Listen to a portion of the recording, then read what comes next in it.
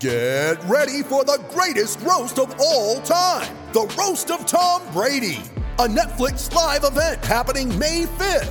Hosted by Kevin Hart, the 7-time world champion gets his cleats held to the fire by famous friends and frenemies on an unforgettable night where everything is fair game.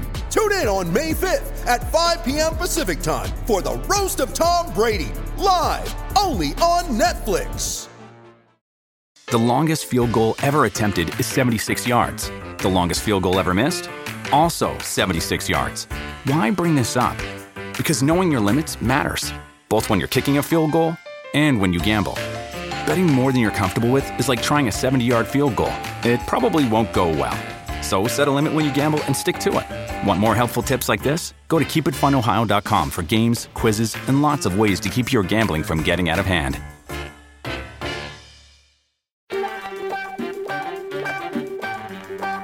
What up? Welcome to another episode of the Oakland Warriors podcast. I'm Patrick, and the Warriors beat the Denver Nuggets on a night where Steph passed Wilt Chamberlain as the Warriors' leading scorer of all time, which is a pretty mind-boggling feat, especially when you consider that Wilt Chamberlain obviously didn't play the majority of his career with the Warriors, but he changed the game, and also Steph changed the game, but from different parts of the court.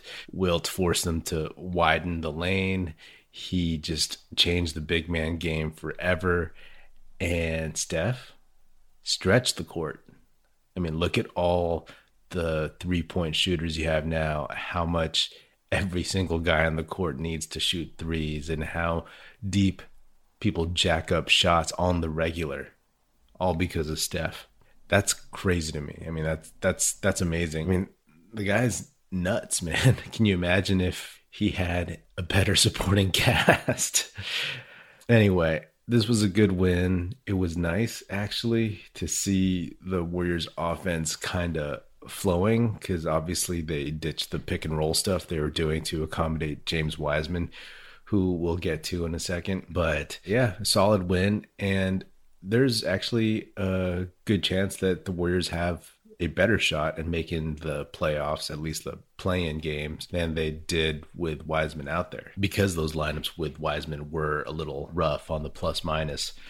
But one thing about this Steph game and so many of his games this season is that, man, it really, really sucks that he missed a whole season of basketball last year, and this season is missing a whole season of basketball with fans. I mean, these are things that would have been nice to have seen in front of a packed Oracle crowd, but obviously there's a pandemic and there's bigger problems going on in the world, and I'm just thankful that there's basketball in general. So the James Wiseman injury, as of right now, they're still getting opinions on treatment and the best ways to go about his meniscus injury, whether or not it's a tear. A lot of people are confirming. The Warriors PR is not confirming that word tear just yet, but it's probably a tear. So the last podcast, I was hoping that Wiseman had just bruised his knee, bumped it a little bit, and they were going to hold him out for a while out of an abundance of caution. But pretty soon after I posted that, it was revealed he had a meniscus injury. And right now it could be either 4 to 6 weeks or 5 to 7 months, really depending on the severity of it. I have my fingers crossed. I'm a little nervous. The fact that they haven't decided just yet means that they're not exactly sure, and they're trying to find out if it is really that bad. Like, maybe it's been diagnosed as bad, but they're trying to find out if it's actually really that bad. I don't know. We'll see. These are the things that go through my head when there's a Warriors injury or anything like that. But it sucks, man, because he was just getting into a rhythm. And I've talked about this before. All the flack he catches, all the pressure he feels. I mean, imagine if Wiseman didn't miss training camp. Imagine if he didn't hurt his wrist, more specifically, because he was in a rhythm. He was getting used to coming off the bench, finding his niche, and getting good at what he can do right now. lobs, dunking the ball, being active on defense and learning and just getting those reps in general. And then he misses the COVID test, and then he has to sit out a few games because of COVID contact tracing. I mean, the guy's season is just stop and start, stop and start, stop and start. So we know, I mean, we saw that he was, after a few games, coming back into his comfort zone, coming into his own. The Warriors had adapted their offense to suit him a little bit better, and they were getting used to playing with each other again. And then it stops. I really hope that at least he gets a summer league and that he gets to just get some reps against teams and levels of competition that will help him develop, help him feel more confident, and just to see and experience what the Warriors offense is like without all the pressure. Fingers crossed. I mean, that was a devastating blow over the weekend.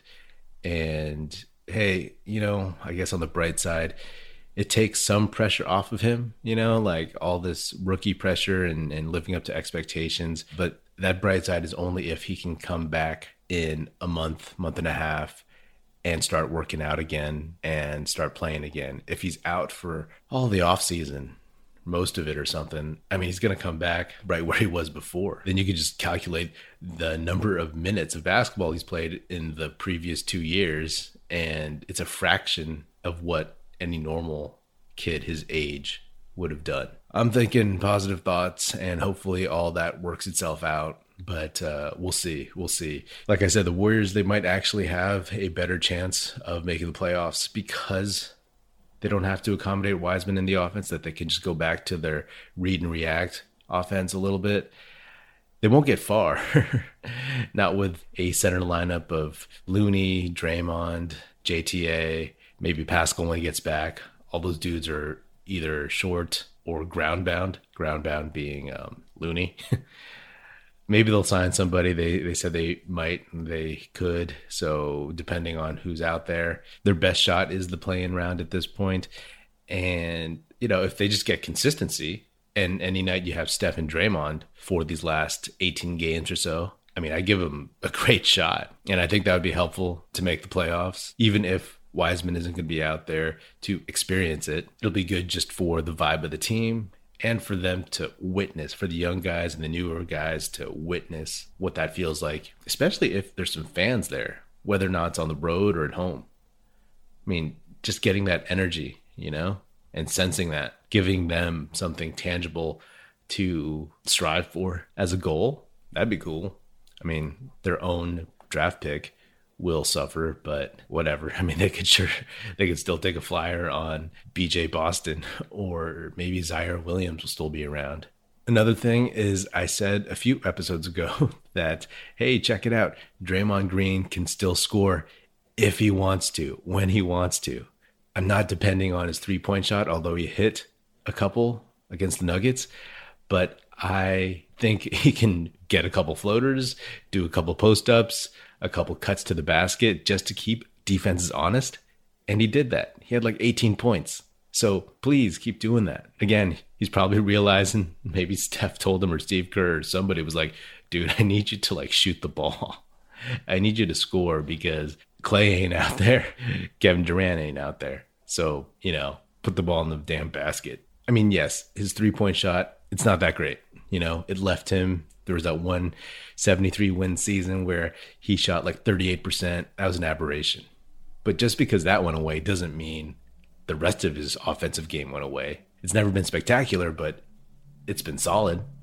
He could take a little guy. He's so good at taking little dudes in the post and scoring. He has pretty good touch. He's always had good touch. That doesn't go away. So that will help them if he continues to do that. That'll help them to make this stretch run.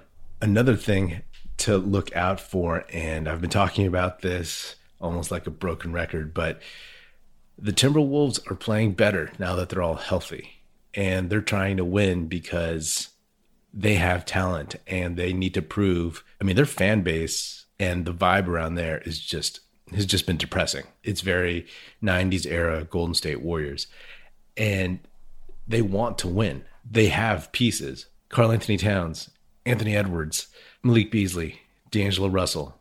even Ricky Rubio, right?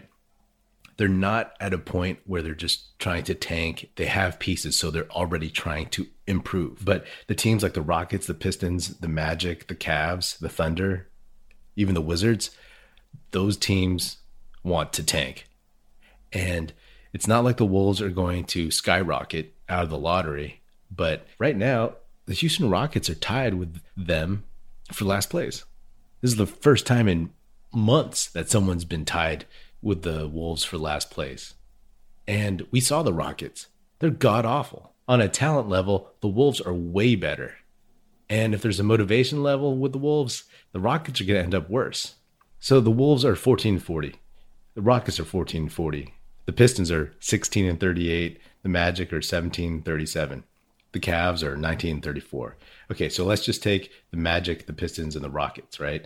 In the loss column, the Timberwolves are tied with the Rockets, 2 games behind the Pistons, and 3 games behind the Magic. Honestly, I can see the Wolves digging out from at least the last place spot into like 4th to last. I can see them jumping ahead of those teams.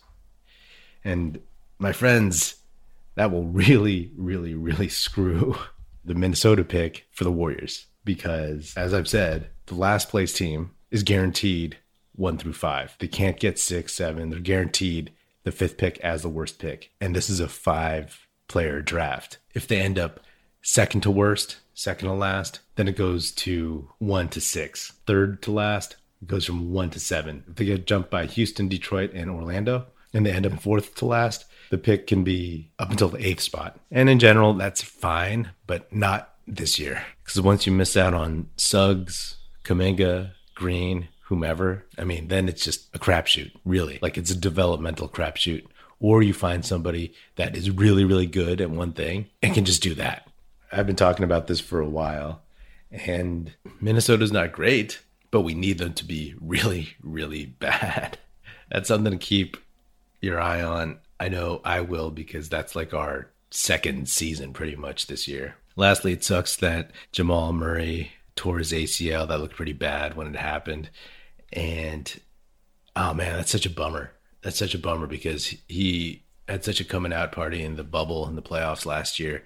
He looked like he was kind of taking that leap. He looked like he was in pain when he hit the floor. And the same under the same basket where Wiseman hurt his right knee, injured his meniscus. It sucks too because the Nuggets were playing really well. They just traded for Aaron Gordon and he looked like he was fitting in just fine. They were probably going to be a serious threat to the Clippers, to the Lakers in the West. And if you're a real Warriors fan, when it's not the Warriors' year, anybody that could beat the Clippers and the Lakers is somebody that you root for. But yeah, it's a bummer. If it's a year out, it's going to bleed into next season in terms of how long Murray is sidelined. So that's rough, man. That's rough. But he's young and hopefully he can come back to be the same player he was before. It sucks, man, especially in the final 50 seconds of the game. I mean, I get it. It can happen at any point in the game, and the Nuggets were still in it. They'd come back. They were down single digits, maybe like 7 points, and they were going for it. I mean, it's what they should do. Compete. Try to win. If he doesn't go down, maybe they do. Yeah, that's tough, man. Anyway, the Warriors get the Oklahoma City Thunder, and of course you want the Warriors to beat them, but I'm like, oh man, if the Thunder win, that helps the potential Minnesota pick. But yeah, these are the weird things you think about when your team is mediocre or worse. Anyway, that's another episode of the Oakland Warriors podcast. Be sure to subscribe wherever you get your podcasts. Feel free to hit me up on Twitter at Patrick Epino, EPINO, or at Oakland Warriors. Check us out at oaklandwarriors.com. And be sure to tell your fellow Warrior fan friends to listen and subscribe and leave us a rating. The Oakland Warriors podcast is produced by National Film Society. That's it. Music in this episode provided by Paper Sun. Special thanks to Paul Amardo for production support. See you next time.